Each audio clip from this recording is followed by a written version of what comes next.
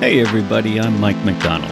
My buddy Jesse Stratton loves some of the cheesiest movies ever made. He spent years telling me about them all, so now I'm finally watching these movies for the very first time. This is our podcast where we break those movies down together. This is the Celluloid Dumpster Fire. Hey everybody, today we're talking about the 1984 sci-fi zombie action mall romp, maybe. Night of the Comet, starring Catherine Mary Stewart, Robert Beltran, Kelly Maroney, and Jeffrey Lewis. And in addition, we have a special guest with us today, star of the movie. Catherine Mary Stewart joined us for a conversation. Yeah, I'm jazzed right now. She's a really cool lady. Yeah, we had a good conversation with Catherine Stewart, who plays Regina Belmont in this movie. You'll hear bits of our conversation throughout the podcast. It was great of her to sit down and talk with us about making this movie and a bunch of other topics. So we'll make sure to get all that, as much of that as we can, in here. This movie was made on a budget of $700,000, which isn't a whole lot of money for a feature film, even in the 80s, but it grossed $3.5 million on its opening weekend and has made over $14 million worldwide. Filmed mostly in LA. One of the things that I noticed when preparing to watch this movie and to talk about it, folks have smoked a little pot, did this film. Folks have studied this movie. They really have. And there are online resources detailing this shot was at this address and this intersection is right here and that's so-and-so's car. And does that surprise you that people have put so much effort into analyzing the details of this movie? You know, fans of any movie, I guess, just do the deep dive. They get into it. They will. Yeah. I mean, if you asked me where our house was, for instance, I wouldn't be able. Ever could I tell you where it was. I forget completely. It was somewhere on the valley, and I'm sure it's now really, really built up. It was kind of like one of those developments. It was sort of it felt like it was kind of the edge of a development, and I'm sure it's just a completely different place now. But yeah, you'll get every once in a while on social media like a picture of the house. It's like, oh, where is that? Yeah, people get really into it, and it's kind of cool. But that happens with a lot of movies with a big fan or a dedicated fan base like that. A lot of horror movies, people will go. They'll literally. I have a friend who's a big horror fan, and he will literally plan a vacation around horror movie locations, like that. So yes, it surprises me because it's not something that I do, but over time, again, it's sort of like this delayed reaction. I had no idea any of this stuff was happening until like social media came along and conventions came along, and all of a sudden you get this whole new perspective and dimension to what the audience or the fans really see the movie as. Yeah. Movie was written and directed by Tom Eberhardt, known for directing the pilot for Parker Lewis Can't Lose, also known for directing Without a Clue and Rats.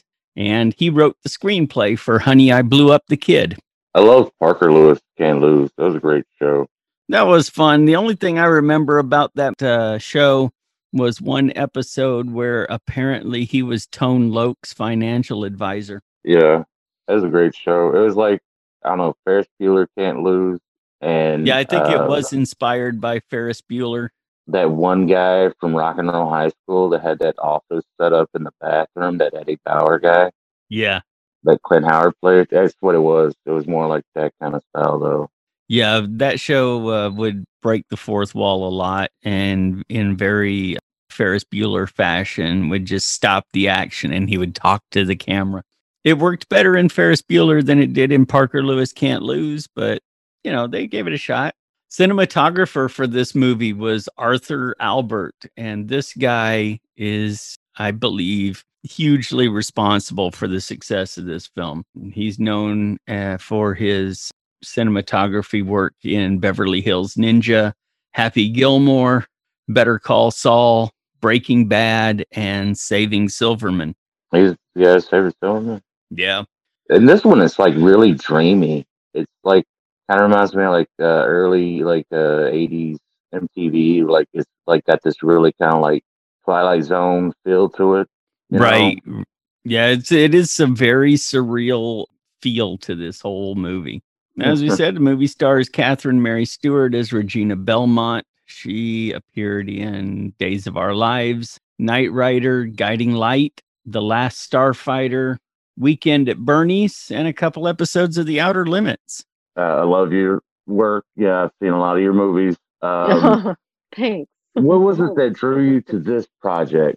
Well, I just finished The Last Starfighter before I started on Night of the Comet. And up to that point, I'd sort of played a lot of girls next door kind of a thing. You know, I was in Days of Our Lives, like the original Kayla Brady, and she was very sweet and innocent. And then in The Last Starfighter, I was, you know, the girl back in the trailer park and very sort of sweet and didn't really want to go anywhere and all that other stuff. And so when I read this script, I was like, oh, now we're talking, you know? Yeah. Yeah. I sort of felt like Reg was more like me, first of all. The other characters, I was like kind of, you know, digging through sort of the part of me that is those characters. But this one was like more natural. I grew up with two older brothers. I was like, you know, always trying to keep up with them. I was always pretty active and athletic. I was a dancer for a long, long time, so I was pretty physically fit. And I just loved kind of her, you know, her toughness and her independence, and also this script is such a unique script. It's sort of a zombie movie, kind of a horror flick thing, kind of a apocalyptic thing, but they're really sort of tongue in cheek. There's a lot of humor in it as well. And I really loved that about it. You know, it didn't take itself so seriously. And I think that kind of aspect of it still holds up today because it's really different from, I mean, you don't see that combination of things in a lot of movies. So, you know, all that stuff. Yeah. That's something that I notice a lot that actors will say during shooting a movie. We all realize this thing sucks, so let's have fun with it. There aren't that many who say, you know, in the middle of shooting, we all realize this is something special. So. Yeah. I heard somebody say that about The Godfather, but that makes this one we were just, I mean, I think we felt really good about it, but I always sort of refer to it as guerrilla filmmaking because it was under $1 million. And we were sort of shooting at really weird hours to get the scenes like in downtown LA. It was around Christmas time, really early in the morning. Having said that, it was the 80s, the early 80s, and there really wasn't a lot of people downtown on weekends, or, you know, it was sort of a banking area or maybe hotels. Businessmen would fly in and have meetings there and stuff. Now it's a completely different. You could never shoot a movie like this and get that sort of abandoned look. You know, you could never do that unless you had this massive budget and a police force holding traffic back, which we did not have. So yeah, not even a little bit. You know, I know I was saying that it was kind of like guerrilla shooting. I mean, it was very collaborative. Everybody had to be on board. If somebody was like, yeah, like doing this, then it would never have worked. You know, you had to just be there for the movie. One time the makeup guy didn't show up. Just in the morning, like we're sitting and Kelly and I are going, and you know, girls, boys don't have to do as much makeup as girls do in general. And fortunately, she and I both could do our own makeup. It wasn't that big a deal, but it was so funny that guy didn't show up one day. I think he'd gone out partying. He was a great guy, wonderful makeup artist. And he showed up the next day, but it was just one of those nights, I guess, that he slept in.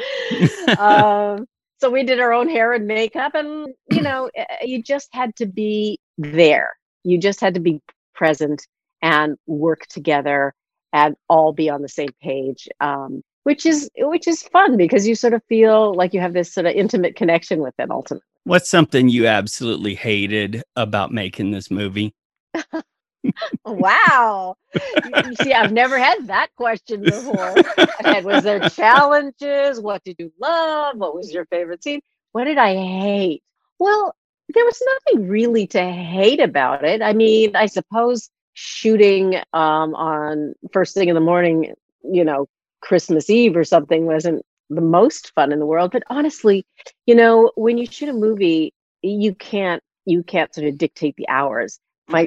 What I hate the most is shooting at night. I hate night shooting. So although we had a lot of fun doing the whole mall scene, dancing around, and we had to shoot that at night. So it was like, because the store has to close down, and then we set it all up, and we have like one night to do it. So it was a night shoot, which is just, my body never adjusts to that stuff. It's like, you go to bed in the morning and you wake up in the evening. And I've had shoots where I will wake up at 5:30 in the afternoon and the sun is setting. And I'm thinking, is this 5:30 in the morning? It says 5:30 on the clock. Is it morning? Is it night? Or that's my least favorite thing to do is night shooting. Yeah, and everything. She's had a very, very successful career. I think she's even got some stuff coming out next year. Still very active or productive as an actor. Also stars Kelly Maroney as Samantha Belmont, known for her roles in Fast Times at Ridgemont High, Ryan's Hope, and True Blood. Yeah, I remember on True Blood. I was like, oh my God, I can't believe that's that chick. She's iconic in this though. That the Rebels cheerleader outfit and a Uzi and like popping, chewing gum. That's like iconic as hell. People got that like on posters and T-shirts and stuff. Right. Next, we've got Robert Beltran as Hector Gomez. Oh man, best known to me at least as Commander Chakotay on Star Trek Voyager. Chakotay. I can't believe. Yeah, the whole time I'm watching this, and I'm like, oh my God, that's the guy from Voyager dressed up like Santa Claus. Yeah, it is. It's like, oh my God. He also had roles in Eating Raoul. He's not the only person in this movie that was in Eating Raoul. He was also in Nixon and Big Love. Big Love was great. I love that show. Yeah. And we also have Jeffrey Lewis as Dr. Carter in this movie, known for his roles on Falcon Crest, The Devil's Rejects, Lawnmower Man, Double Impact. And he's pretty much your go-to character actor for 80s television. Yeah. Also, if you want like just, he plays really good drunk hitman or something. I've seen a bunch of movies. It's just like some drunk redneck hitman that's got like on his last hope or something. And he plays that part good. It's kind of like that part he played that Banjo Sullivan in Devil's Rejects, kind of like that. But like, he's got like a revolver and like a brown paper sack or something, Yeah.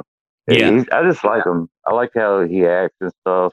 The only thing that bugged me about him in this movie was like, I think he's wearing a wig and the way he holds a clipboard was nerve. It got on my nerves so much. Yeah, they've got his hair styled in a very weird way in this movie. It's almost like they just combed his hair straight down over his eyes. It looks weird. And finally, we have Mary Warrenoff as Audrey White, also from Eating Raoul, Death Race 2000, and Warlock. She's great. I love her and a lot of stuff. She played the principal in the Rock and Roll High School. Yeah. And her and that dude in Eating Raoul. Am I saying it right?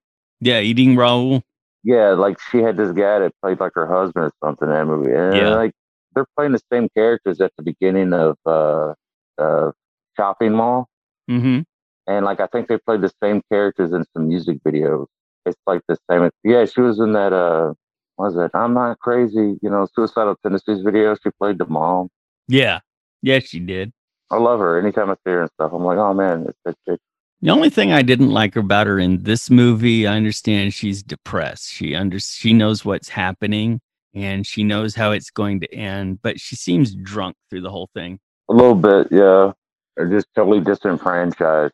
Yeah, she's completely checked out from everything that's going on. So the movie opens up with a view of the stars and a dramatic voiceover explaining that a comet is returning after 65 million years and Earth is going to pass right through its tail, causing a spectacular light show. We see a few scientists locking themselves in a bunker while the rest of the world parties. And we cut to a movie theater holding a special midnight comet show. Inside the theater lobby, Mel is trying to sell alien headbands, little antenna headbands, like they were used cars. Yeah. See, this one here, this has got that's $8, but this one here, this is much nicer. It's springier. It's got the little tassels on it. That one's going to be $9. You don't want to get these cheap ones over here. You want to get these over here. They got the bigger thingamabobs on the end. You want to get those. Put that on. Doesn't that feel nice? You wouldn't want to feel anything less than. Yeah.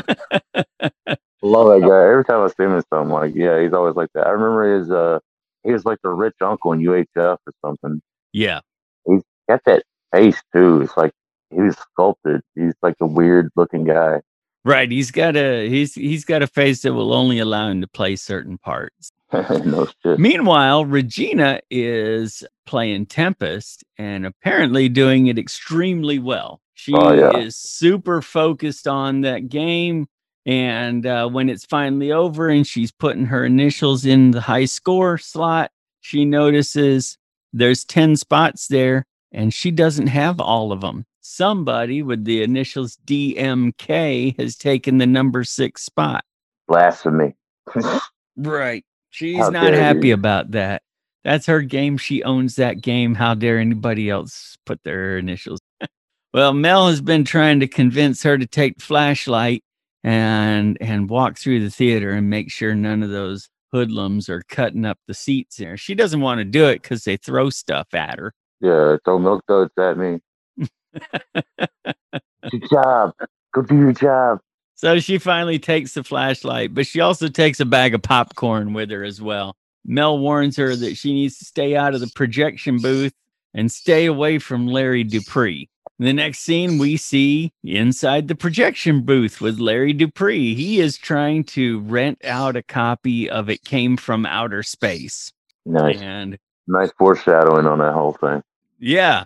There are a couple little Easter eggs in here as well. Regina comes in and Larry drafts her to help him sneak back into the theater tonight so that he can rent out this bootleg copy of the movie. She wants to see the comet instead, but Larry says they can watch it on TV. Larry's kind of a jerk, man. Yeah, he's looking out for Larry, and that's all that matters. Next, we cut to Sam. She is on the sofa eating chips and watching a very low-key reporter talking about the comet. The first part of the Earth to pass through the comet's tail will be Newfoundland. Coincidentally, all telecommunications with Newfoundland have ceased. They don't know what's going on yet. Regina calls Sam and wants her to tell Doris that she's going to be at the observatory all night to watch the comet with her science class. And this is when we meet their stepmom, Doris. Doris is the stereotypical wicked stepmother. She's also cheating on their dad. Yeah. Apparently their dad is military special forces and he is in Central America. But that's okay. Doris isn't lonely while he's gone. And when Sam mentions that her dad might be interested to learn that, well, Doris gives her a good slap. Sam's not going to take that lightly and slaps Doris back. And that's when Doris just hauls off and decks her and knocks her over the sofa. Oh, man. I love that part, though, because the way they edited it, it looks like she like does this like super cartwheel and like slams right beside the TV.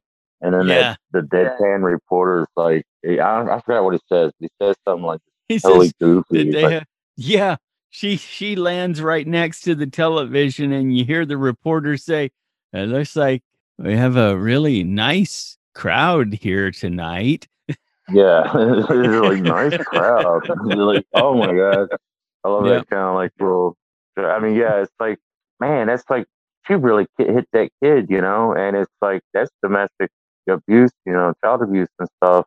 And then just like Right. that little zinger right there on the TV kind of like lightens it up, and I mean, Yeah, it gives I you mean, you everything you go to need to jail know. now for doing that to a kid, but in 1984, I guess you just put it in the script as something that happens. Yeah, I'm just saying it's like it kind of like it lets you know like the whole situation. Like this is a step monster and like really mean to her stepchildren and like really mean. And it's like, but it's okay because we don't have to worry about it for long because we're gonna get to the movie. Yeah. It's like yeah, this is the drama these kids put up with. Well, outside the house, it's a neighborhood block party. Doris tells her good friend Chuck that she will never marry another man who has kids. So it's pretty much a foregone conclusion to her that she's going to marry again. This one isn't going to last. And never again will she marry somebody who has kids. Then we see lightning start to flash in the sky as they start to pass through the tail of the comet. Over at the theater, Reg and Larry are making out in a sleeping bag. This is where we find out that the projection booth is lined with steel. Not even Superman can see through it, according to Larry. But he's wrong though. Yeah. Reg does correct him and let him know that it's lead that Superman can't see through. He can totally see. The radio DJ says he's going to put the station on autopilot and sneak out to see the comet. And then we get some really weird shots of the night sky going completely nuts. Oh man, I love that whole thing where it's like TV static. Yeah. That's really, I don't know. Like I've never seen that before. It's kind of like TV static and super cheesy laser beams all at the same time. Love it. It's so cool. Yeah. Like you can't replicate. Well, I mean, you could replicate it, but like they did it first. I know it's really cool. Like the whole look of this movie is like awesome. Also, for some reason, it takes place around Christmas in LA. Right. So this is like Christmas Eve in LA. It's like Lethal Weapon. There's just like Christmas trees and stuff around, and that's the only indication that it's Christmas time. Yeah. I was in Southern California for a little while back in 2000, and I was in San Diego, and it was 80 degrees on Christmas Day. Nice. Yeah. Hey. So then we fade to black, and the next thing we see is the sunrise over a Los Angeles skyline, and the sky is red. There's dust blowing through streets that are basically empty, except for clothes that have been scattered in the street. We see a shot of a Mercedes sitting idling empty at a red light with Christmas carols playing on the radio. Yeah, that's the whole city seems abandoned. Yeah. I also like this whole scene where like all the machines wake up. Yeah, we see a little shot of a timer on a swimming pool, and the pump filters turn on. We see another timer that turns on, a clown holding a sign outside a used car lot. We see a timer click and turn on some lawn sprinklers. It's like the city's waking up, but there's no one living in the city anymore. Well, hell no. And all we see in the street besides these things, we see clothes and lots of red dust. Well, inside the theater, Larry's uptight because the film he loaned out has not been returned. He's panicking. He's going to go try to find the guy. He tells Regina that if the guy calls, you tell him I'm very, very, very, very pissed. What about my $15? Well, you tell him you're pissed too. I love that. That whole thing was like, oh man. Yeah. Larry did offer Regina $15 if she'd help him out with this scheme, and she did. And the guy was supposed to pay Larry $100, $150, $110, something like that, to borrow this bootleg copy of the movie for one night. And Regina was going to get $15 of that if she helped him out. And now not only is the movie not back, but she doesn't get her $15 either. At the back door of the theater, Larry hears some noise out there, and he assumes it's the guy bringing back the movie. When he opens the door, there's a zombie standing there who smacks him over the head with a pipe wrench and drags him off. Bye-bye, Larry. I love the zombies in this movie. So there's a poster on the wall inside the projection booth with a Marlon Brando movie, and I can't remember what it's called. And then there's a poster on this door for a Clark Gable, Jean Harlow movie called Red Dust. Yeah, I thought that was funny. All the posters in here are something related to this movie. Well, back in the lobby of the hotel, Regina is kicking ass at Tempest again. She's been working on knocking DMK off the high scores list. They've also got an asteroids cabinet and a centipede cabinet in this lobby as well. But that doesn't matter. She's playing Tempest. And I don't blame her. I loved that game when I was playing video games in the 80s too. I'll still play it. I was never any good at asteroids, and I didn't like Tempest or Centipede all that much. I mainly played Galaga and Tempest. I was a big Donkey Kong guy. Yeah, I love Donkey Kong. And Tron. I remember that Tron game. Like, oh man, I played the hell out of that. Oh yeah, yeah. The little light bike things, which was really just a more colorful version of Snake. Yeah, I like the disc thing where you're like throwing the disc. Yeah. It's just like Pong, but you get to catch the ball, or I guess, Yeah. Weird. All right. So Regina decides to take a look outside the El Rey Theater. This is actually this theater is still active in Los Angeles as a music venue.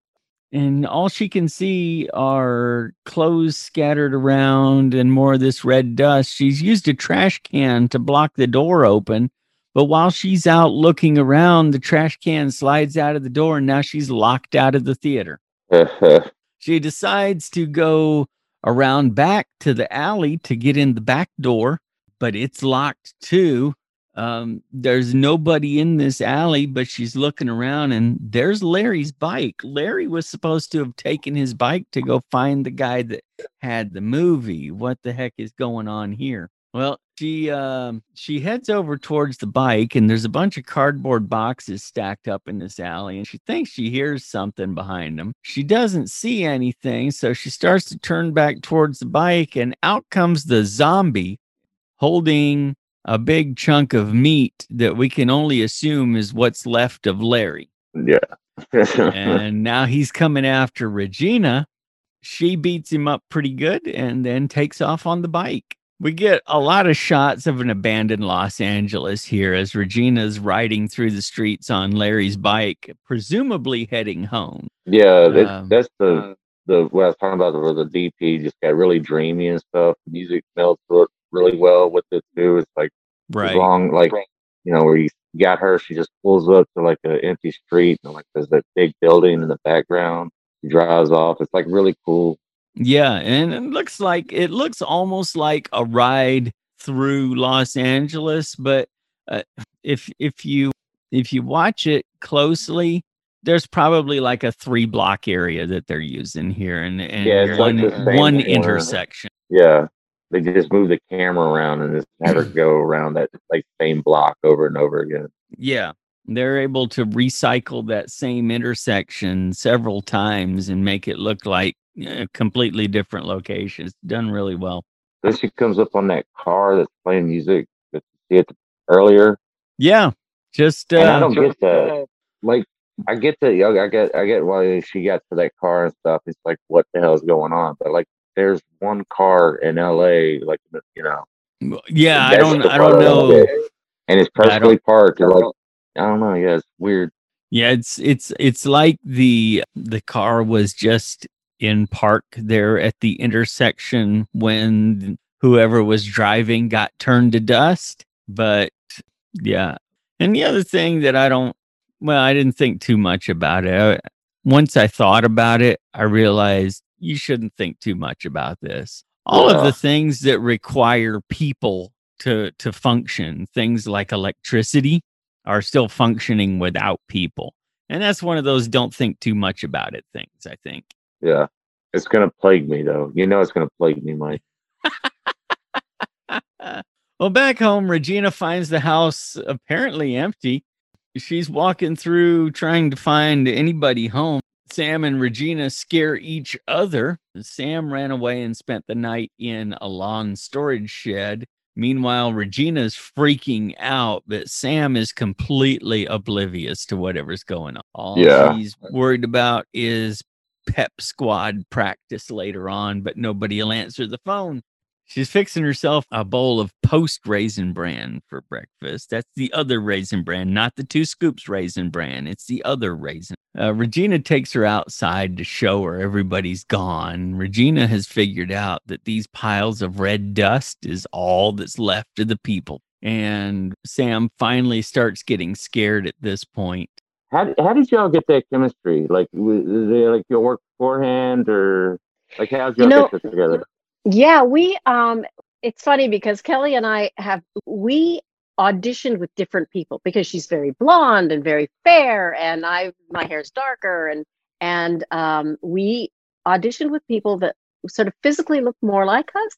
But when we found out that we got the job, we didn't realize. I just assumed it was the girl that I auditioned with, and we were called into the studio to do a photo session. As you see these photos of she and I and our dad, right? Who happens to be the director, by the way, Tom Eberhard, dressed up in a uniform. We were called to the studio to do this photo session, and that's the first time we met.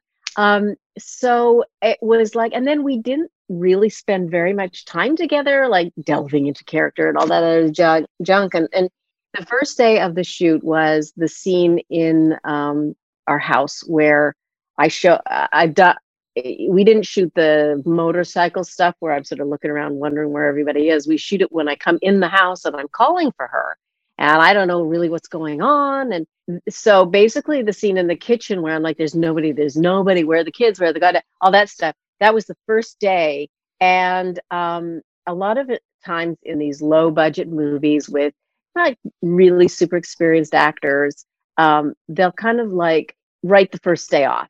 And they'll have the location for 2 days so that they can just reshoot the next day because, we're sort of working our way into it. But they were really, really happy with the performances and how it looked and how it came across. So I think Kelly and I were just really lucky. We kind of work differently, but we were both in it, I mean, we were lucky that there was such great chemistry. And we're still really good friends today. I mean, we really are sort of like sisters still. We hear the radio. We hear the radio in the background, and we hear the DJ saying something about their Friday night show. So the radio station's still on autopilot. So Sam and Regina decide they're going to head to the radio station for some reason. Don't know why. Also, like, she trips over that dog leash on their way out. Yeah, she picks up the dog leash, and it's of course next to a pile of red dust. It apparently used to be the dog, and things are starting to become more real to Sam. Yeah. Well, they get to the radio station and they can't find anybody there, so they're just looking around. I loved that neon light wall that was animated in the background in this radio. Oh, I love that whole radio station, man. I would move in that like yesterday. That giant serpentine sofa. Yeah. Oh man, like what radio station is this, man? Right. We've seen WKRP in Cincinnati. Radio stations don't look like this. Also on the outside of it, it looks like, I don't know, some like bummy like bar. It looks like a warehouse almost. Yeah, and you go inside and it's like, I don't know, the 80s Willy Wonderland or something. It's insane how cool this place is. That's another thing that was like, this movie's like dreamy and atmosphere is like that whole thing. Every time you're in that radio station, it's like a hallucination, really. Yeah. Yeah. It's crazy. And anymore, radio stations just look like an office building because everything's computerized. Yeah. But I mean, back then, that's not what radio stations looked like.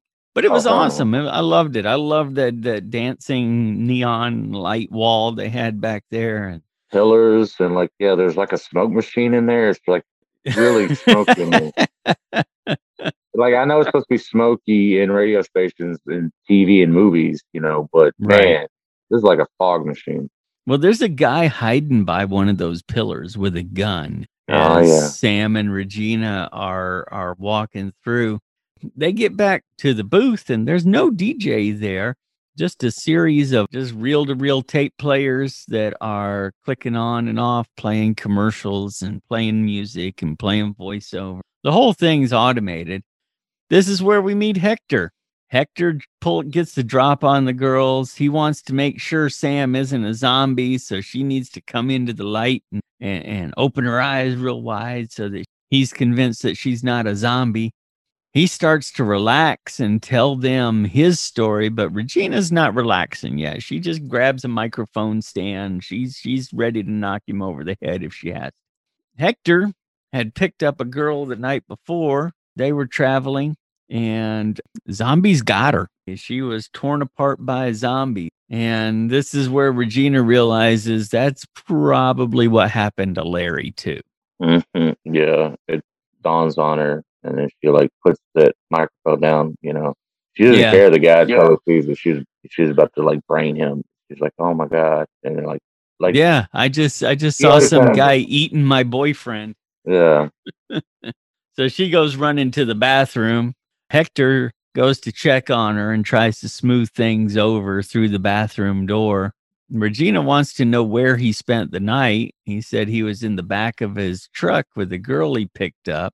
And Regina decides that as long as you were in something that was made out of steel, she was in a steel-lined projection booth. Sam was in a steel lawn shed, and Hector was in his truck. That's what protected him from the comet. Meanwhile, Sam's playing radio DJ. Yeah. While she's checking out Hector's gun.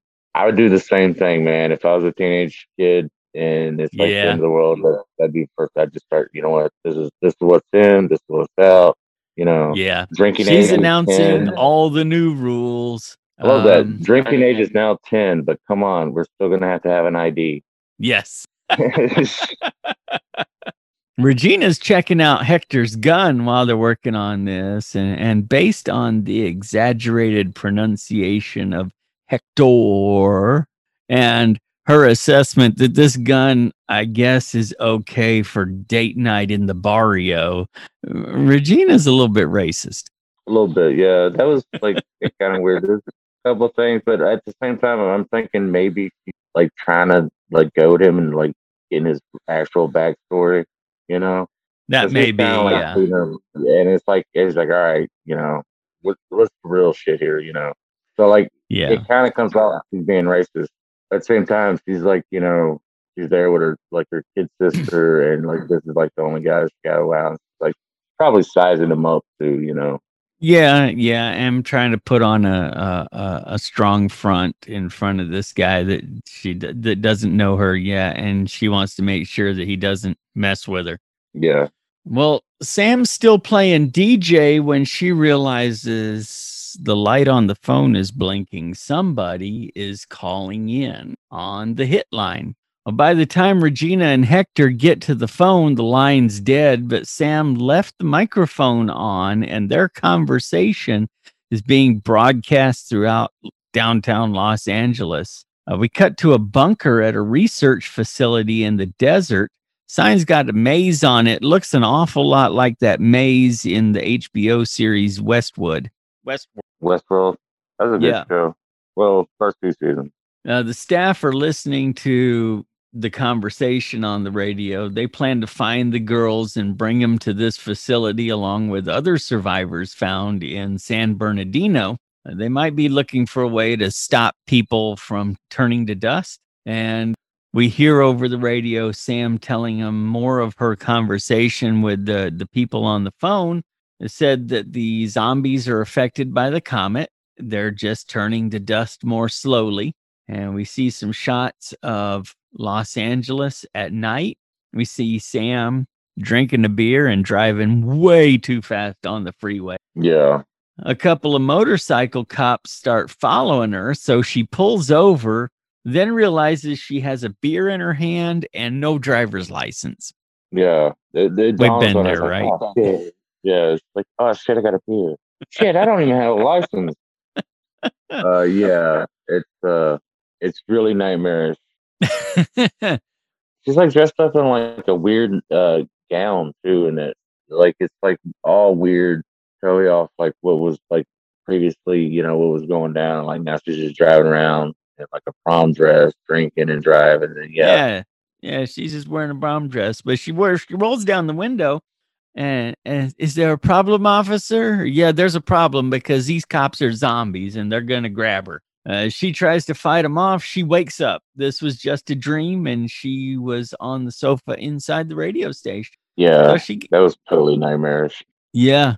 Well, she gets up from there. She heads into the restroom and starts undressing like she's going to take a bath in the sink.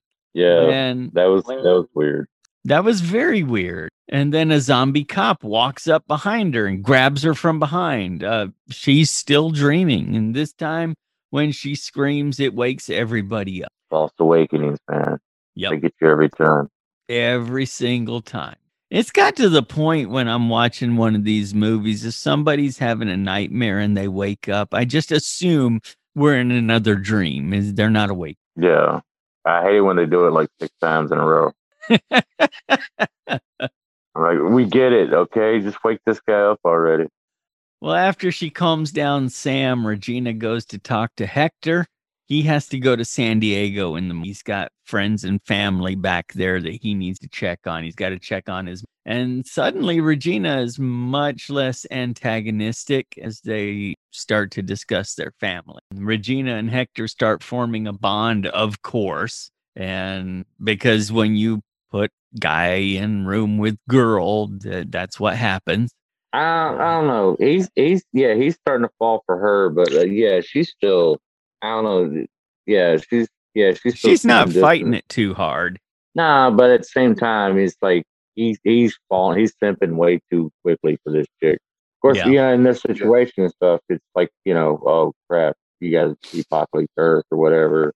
I guess stuff starts kicking in, but he's falling for her pretty quickly. Yep. Well, Sam is listening to this from the other room, and apparently this has happened before, and she's not too happy about it. She's also itching like she has some kind of rash. I get the same thing. Yeah. Well, in the morning, they're outside. They're using a car for target practice.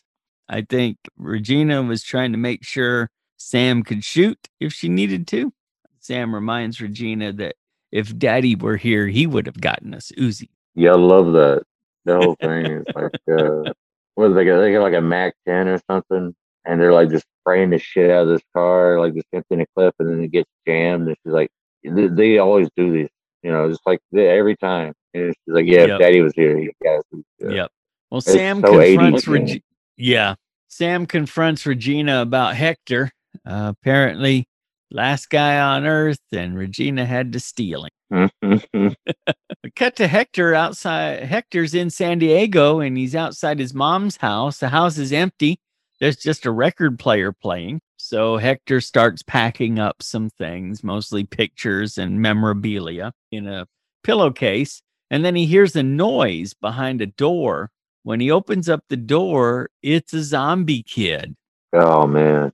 Hector slams the door on the zombie kid, but the zombie kid busts the door open. Apparently, it doesn't matter how small you are, zombie strength is pretty awesome. Yeah. And the kid goes chasing Hector through the house. Hector's got a gun in his hand, but he's not going to shoot the kid. I think Hector will protect himself if he absolutely has to, but he'd rather not hurt anybody. Yeah. It's kind of like reluctant to shoot a kid. It was in the 80s and stuff. But I mean, they had some of those movies in the 70s, but they had was that one movie where like that old guy like kills a whole town full of kids. That was a weird movie. I think it was a trauma movie, but it's like, it's like it's usually frowned upon. Now they kind of do it and stuff. But there's a zombie kid, and that zombie kid's mean as hell too. I mean, he tears the door, throws like a table. Like I don't know, it's insane that the whole thing is like it's Like I like how they move that camera and through that. It's like a small house, and Right. it's like just boom, boom, and then like all of a sudden, it's like Hector's like, nope, man, he's out the bathroom door or something on the side of the house. He's running, he's bucking with like his little Yeah, the like kid chases Hector into the bathroom. Hector slams the door shut, and the kid does a "Here's Johnny" through the bathroom door. So Hector climbs out the window and takes off running down the street. bucking it. Back at the research facility, one of the scientists is having trouble concentrating. This is Audrey White. She notes that the progression of whatever this is accelerating and includes memory loss. When she misspelled memory, so she knows it's happening to her now. They're going to LA to conduct blood tests on survivors. They've also found children who survived and brought them to the facility, and she is not happy about that. Yeah. I don't know what it is about bringing people into this facility, but she's dead set against. Then we cut to Regina and Sam. They're sitting on the hood of a cop car in the middle of the street.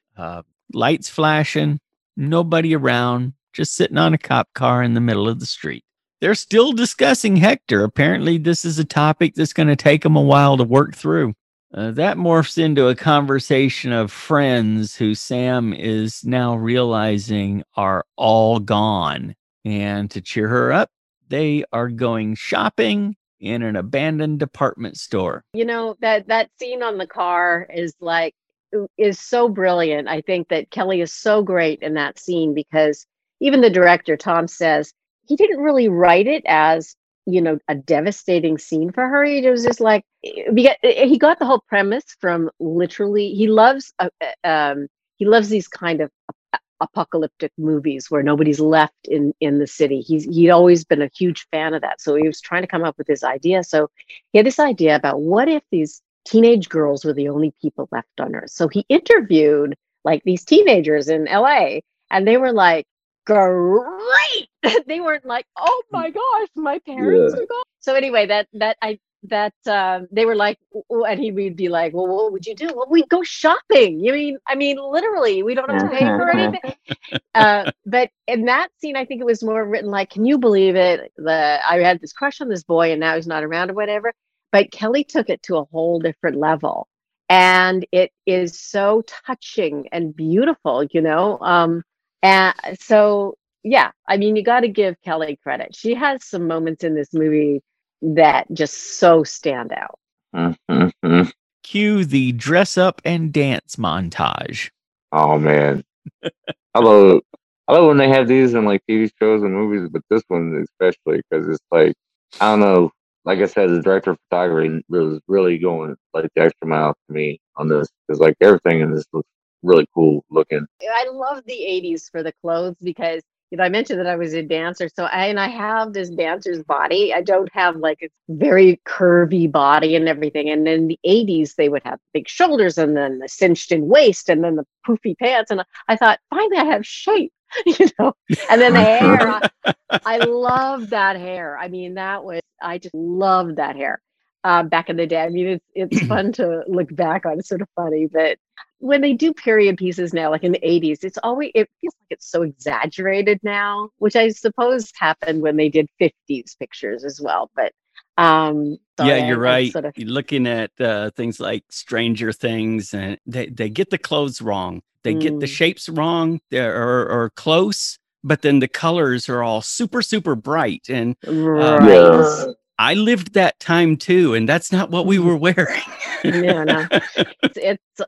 I know. It's like over the top, but this whole scene is like awesome as hell.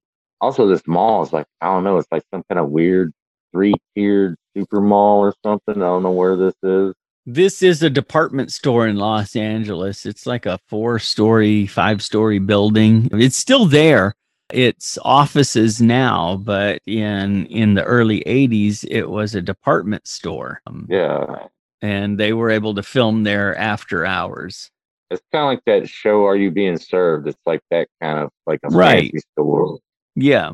Well, a surveillance camera is on, and there's a creepy guy in the security office watching them. He's got a gang, and they are going after the girls.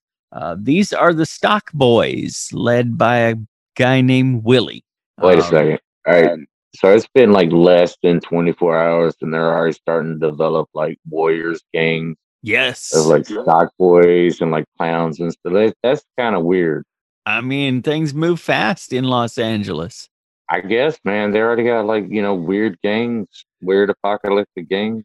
I mean, there was a Saturday Night Live sketch with Will Ferrell, and it was one of those morning news shows, but then the teleprompter stopped working. Yeah. And within a few minutes, they had gone completely Lord of the Flies in that TV studio. I love that skit. Yeah. And that's what this reminded me of. Last night we had a boss. This morning we don't. Let's make a gang. Yeah. Actually, yeah, it makes perfect sense. Yeah. I'm surprised they didn't have gangs sooner. It's like as soon as the comet hits, like, all right, that's it. Let's do this. Yeah. Yeah. That's a great skit. Meanwhile, Sam just cannot let go of this conversation about Hector. She's playing sour grapes now, telling Regina, maybe he's gay. Maybe he's looking for a boyfriend too. That's when the lights go out in the store and Willie announces himself over the PA. Regina goes looking for their guns right away. Willie says that, that the girls have stolen merchandise from their store, and how are you going to pay for all that? We're going to come out and square this out right now. Well, Regina shoots the camera, and that starts an all-out war, major shootout in the department store.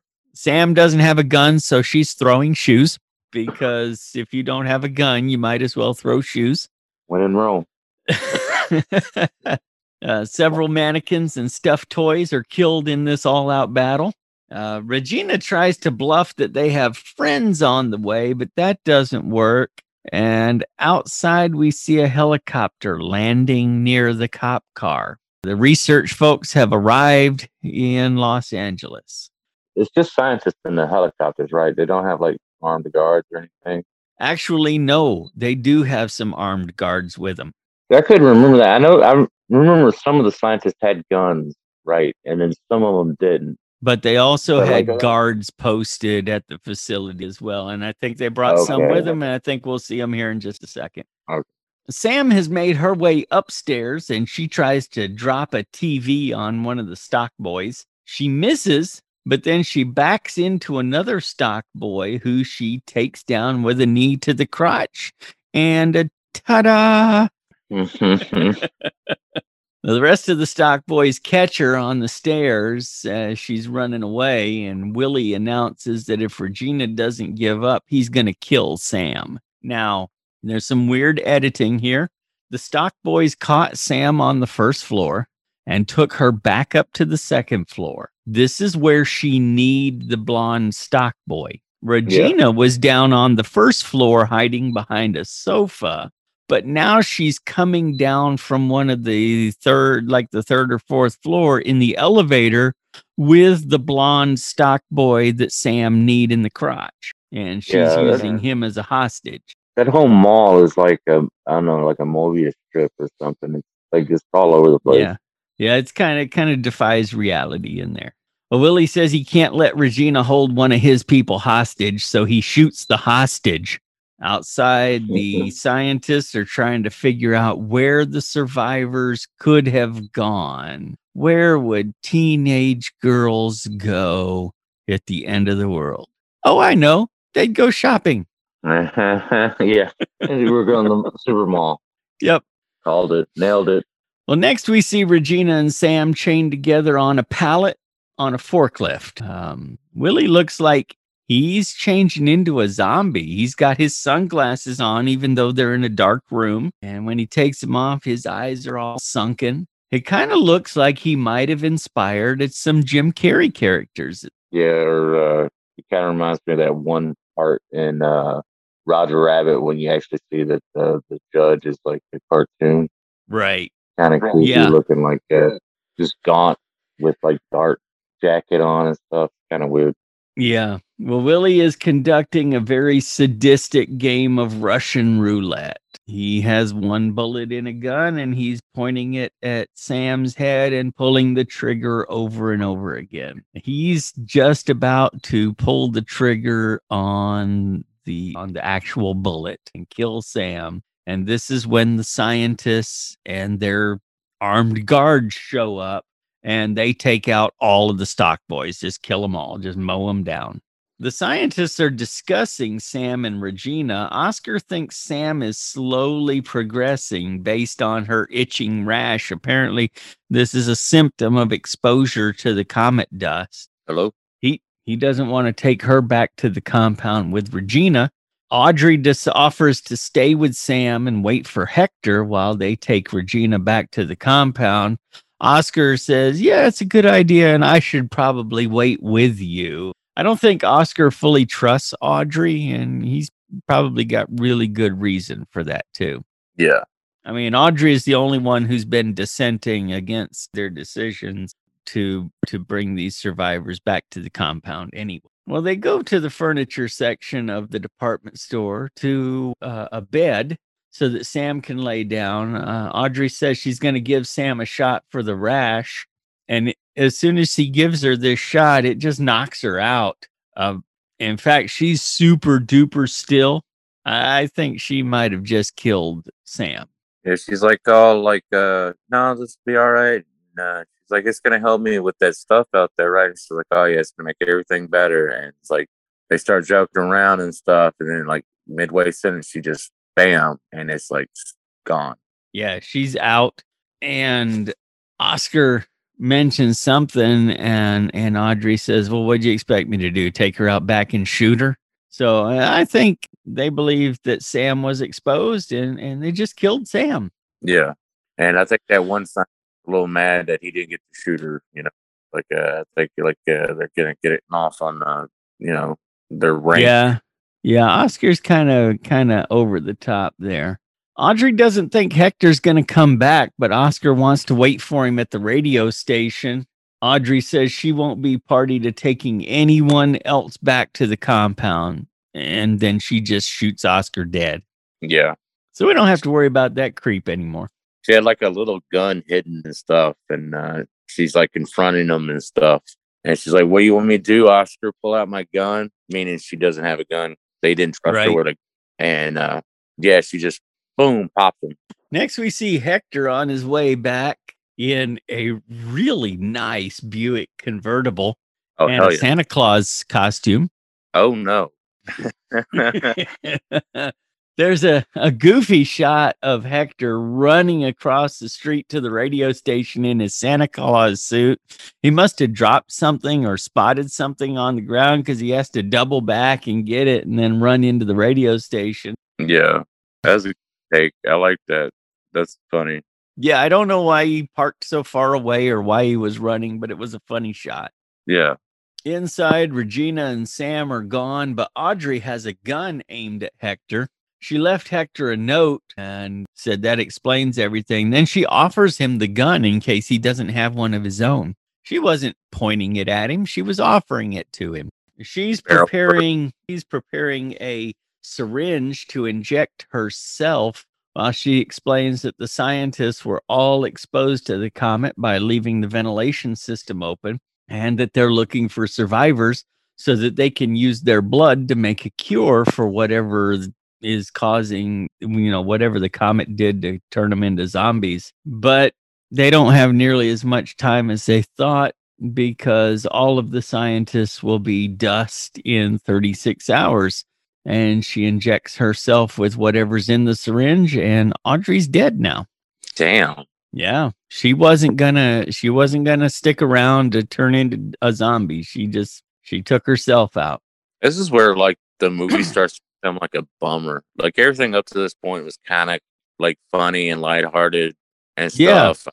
There's a couple of dark spots where like, you know, they start realizing like it's the end of the world, but then they kind of themselves up with going to the radio station and going to the mall and all that. But this is like where the stuff starts just like, I mean, the people that are in charge are supposed to be taking care of this. They're going crazy. They're dying, and it's like, this is just sad. This is like kind of like a bummer. Right. This has gone from campy teen adventure to it got real fast. Oh yeah. it's like, oh my God. Yeah. Start setting in, Yeah. Back at the base, Dr. Carter's trying to take Regina's medical history while she's fighting with tags on her clothes. She's deliberately avoiding answering any of his questions. In another room in the compound, unconscious people are being prepped to have their blood drawn. One of the women can't remember how much blood they're going to draw, but it's a lot. But they shouldn't worry too much about that because they've terminated all brain function on these people, turning them into brain dead blood factories. This is messed up. Yeah. Yeah, it's super dark. These guys are ruthless as hell. Yeah. And Carter's having trouble focusing while he's questioning Regina, so he puts on some sunglasses in a very dark room, just like Willie had on very dark sunglasses in that dark basement. Regina wants to know where Sam is, and Carter doesn't even try to hide it. He just tells her straight out. Sam's dead. She was killed because she was exposed to the comet. Outside the room, Dr. Wilson informs Dr. Carter that Rogers is missing and may be transitioning into a zombie. Carter explains they can't wait for Audrey to return, prep the kids and Regina, and start making the serum. Back inside the room, Regina has knocked over a table with a computer on it. And when Wilson tells her that, breaking very expensive computer equipment isn't going to help you any, he goes over to try to set it all back up, and Regina just knocks him out. She just whacks him over the head with a piece of this computer. He is out, and she makes her escape. Outside the compound, Hector arrives at the compound. He's dressed as a cowboy now. He's not Hector, he's Heck Gomez. And he's talking to this guard at the fence. Guard's not happy to see him. Guard wants him gone. Hector calls him over. He says, I got something to show you. Come over here and look at this. And the guard does it like, a guard totally wouldn't do. Yeah. Do you like girls? I got one in the trunk here. And he opens up the trunk. The guard looks inside, and it's Sam. She's not dead after all, and she takes this guard out. Booyah. There you go. Meanwhile, Regina's trying to find her way out of this compound. Wilson announces that she has escaped over the PA as Hector and Sam are breaking into the compound. Regina hides out in the room where the brain dead folks are being bled. She thinks she's managed to evade the scientists that are looking for her until she backs into one of them. Wilson was here all along, and he just gives her a good slap across the face and takes her to be prepped to have her blood drawn. We get another shot back outside the compound. Hector is planting dynamite under vehicles. I mean, just great big bundles of dynamite. Don't know where he got it, but he's prepared. Yeah. I guess he got it at his grandmother's house. I don't know. I mean, any good grandma would have dynamite for when you come over, right? Yeah. Although there's like the whole scene where the girls were, in the mall and they were locked up in that craziness, Right. He had a whole day to just like goof off. I mean, you seen him when he came back to the radio station. He's dressed up as Santa Claus. That's true. There's no telling where he stopped. I want to see that movie. It's like Big Adventure or something. It's like what the hell happened to him? But yeah, so he's just going around like a Bugs Bunny cartoon playing dynamite in people's cars. Yep. Back inside the compound, the kids are being prepped to have their blood drawn until somebody turns off all the power. Carter wants Wilson with him, and they're going to leave Regina with one guard. Carter's voice is getting really weird. It's getting really raspy. Now, we know that all these scientists were exposed to the comet dust through the ventilation system. And we know that Carter's got the dark sunglasses on in the dark building now. And now his voice is getting really raspy. It might be just about time for him to turn into a zombie. They leave Regina with one little guard to watch over her. And we know that's not enough. Yeah. No, she takes his guard out without even trying. And now she has a gun, so she's going to go rescue the kids. Sam runs up behind Regina while she's trying to rescue the kids, scares the crap out of Regina, so Regina takes a shot at her thinking she's one of the scientists. That'll teach her to sneak up on somebody. Back in the processing room, Carter tells Wilson he can give up if he wants. They still have the two kids and a girl, but the people, the brain dead people that they were bleeding out before, well, they're dead now. So you're not going to get any more blood from them. Regina and Sam, we see them next escorting kids out of the compound. Carter and Wilson go to the room where they thought the kids were. The only ones in there now are the two nurses. They're tied down. They got laughing gas hooked up to them. So they're laying on the bed, giggling uncontrollably, because that's what nitrous oxide does to you. It makes you giggle uncontrollably, right? Sometimes. I just remember it sounded like, I don't know, like my head was in a toilet or something, and everything was wavy. Yeah. But yeah, those kind of like too many gasoline fumes. Yeah, the kids there, like, the little girl, she's got like her stuffed bunny, and they're kind of giggling like Cheech and Chong or something, or like Scooby Doo and Shaggy, just right? Kind of like giggling. Well, they get the kids on an elevator and they're headed up. The kids still have their hands up this whole time too. Yeah. Until Regina says, "Just put your hands down. This is stupid." Once they get out of the compound, they all pile into Hector's car and they get ready to make their escape. But then Hector puts on the brakes. Oh, man. He's looking back behind him. Regina's, "What the heck's going on? Let's get out of here." But now Hector's got a plan and he starts taunting the scientists. He gives them a bird. But I get the feeling that Robert Beltran hadn't done that very frequently at some point, because he's watching his hand the whole time he's making the bird gesture to make sure he gets it right. That's the most awkward FU authority ever. It was kind of like he didn't want to get it filmed or something. So I was like, I'm just going to act like I'm giving the bird. And then you do a far away shot where, but I want to, like, my grandmama was watching this. I don't want her to see it, like, but yeah, that's I'm gonna write that off to, like, in the scene that character has been drinking, so yeah, that is, he's like, he looks at it, he's like, yeah, that's the bird, and he puts it up in the air brings back down, it makes an adjustment, he's like, and it goes back up to the air. Yeah, there's an awkward couple of seconds there. But then he starts doing more taunts at him. It's like, what the hell? You're like right at the gate. Just go. Oh, and then like you see, like they cut back inside the car, right? And the guy leans into the light, and the scientist, he's completely gone. He's full on ghoul zombie mode. Yeah. They get in the car. Wilson says, "You smell gas," and this one is also weird. This is weird editing here, because Carter takes off his glasses and he has transitioned to a zombie now. And he leans over to Wilson like he's going to eat him.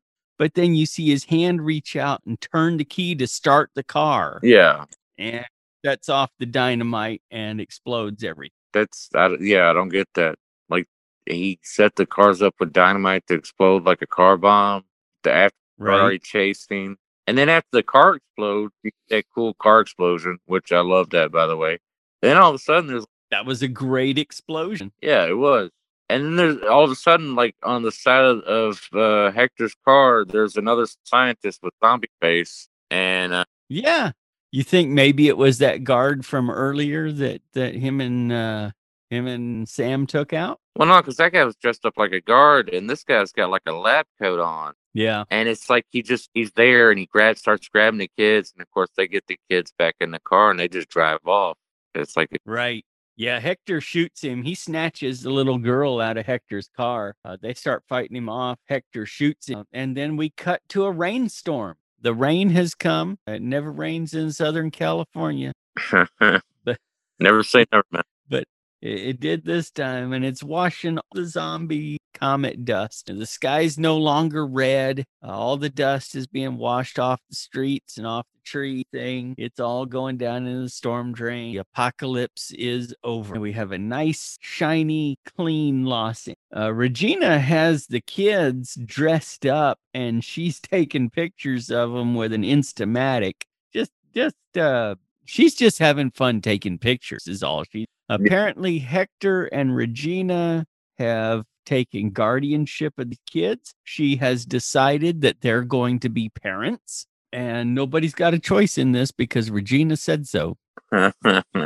Hector's stuffing all their guns in a trash bin. Whether it's to get rid of them or to store them, I'm not real sure. But he's got a lot of guns. Yeah. What was that during the movie and stuff? Sam is standing on the street corner contemplating becoming a nun. She thinks the kids and Regina and Hector all look like the Brady Bunch, and they're all standing at the intersection, not crossing. Sam says, "What the heck's going on? Come on. There's nobody here."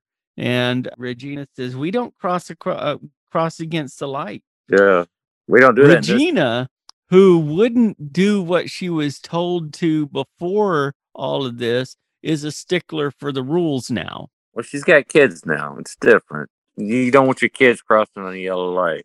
That's true. She says there's nobody here. It's a ghost town. And about that time, a Mercedes comes speeding around the corner and almost runs Sam over. Yeah.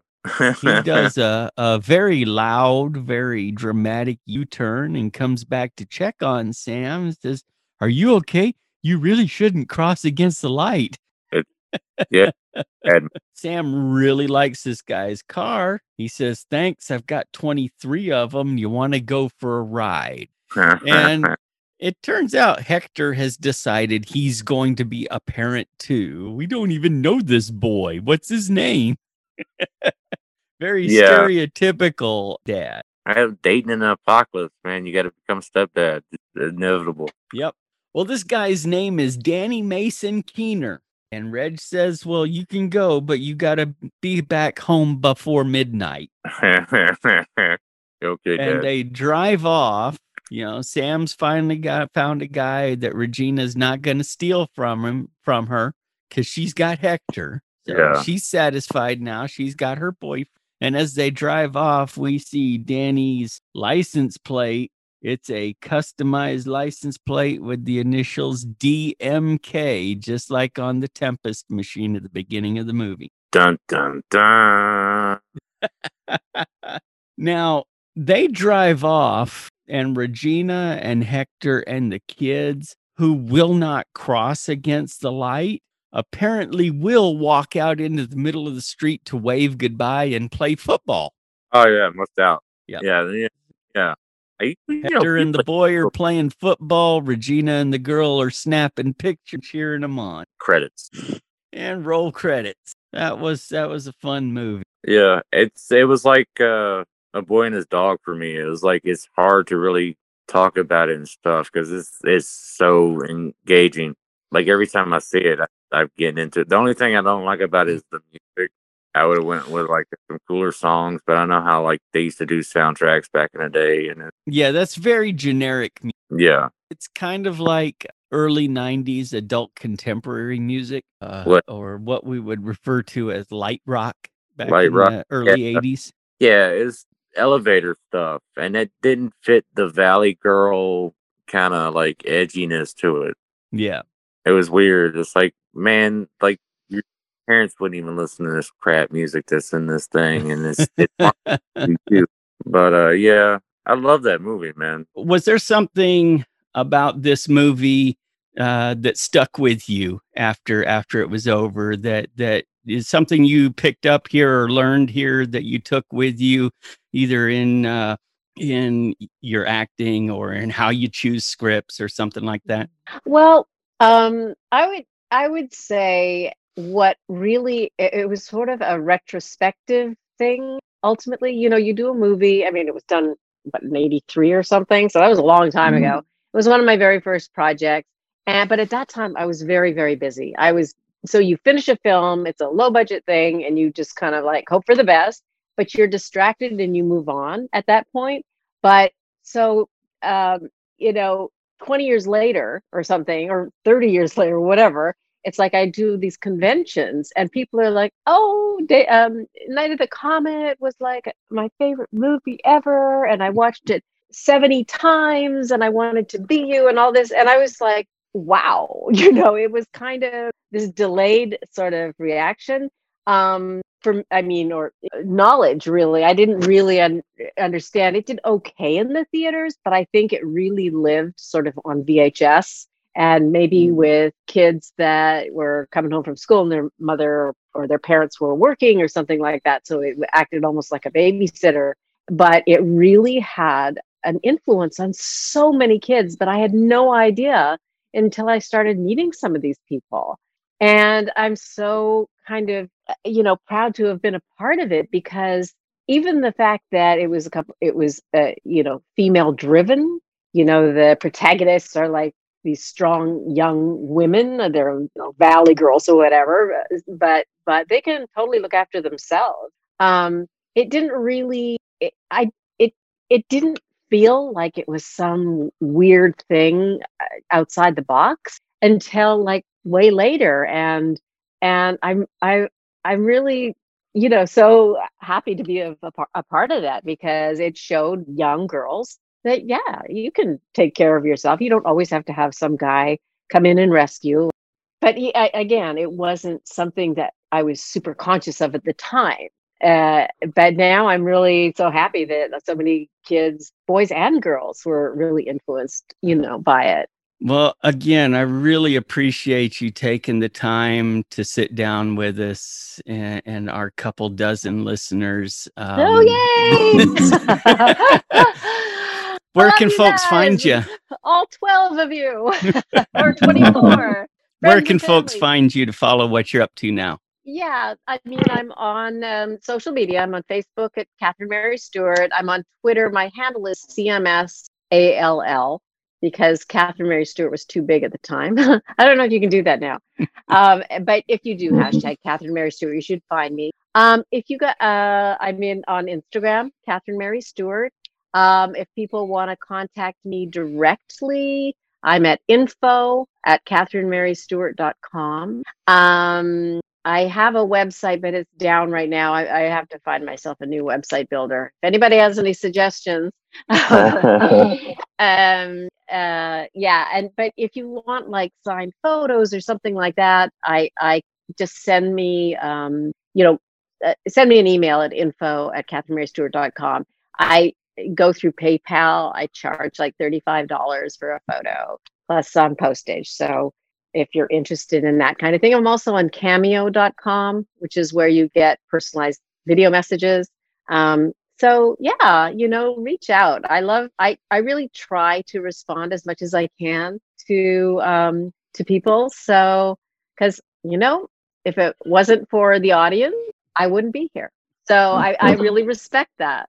Yeah, and thanks again to Catherine Mary Stewart for joining us and adding her commentary to this. That was very cool of her to take time out of her day to sit down with us and discuss it. We really appreciate that. Make sure you follow her on social media and let her know how much you appreciate her work. Thank you, Miss Stewart. You rock. We love you. All right, man. That's a podcast. Hell yeah. We hope you enjoyed this podcast. We had a lot of fun making it. Be sure to subscribe and leave a rating wherever you hear us. You can follow CDF Pod on Facebook and Instagram, or at CDF_pod on Twitter. You can also visit our website at cdfpod.com. And don't forget you can help us make donations to film schools all across the country by going to patreon.com/cdfpod. Join us next time as we explore another movie so awesome it probably shouldn't have been made.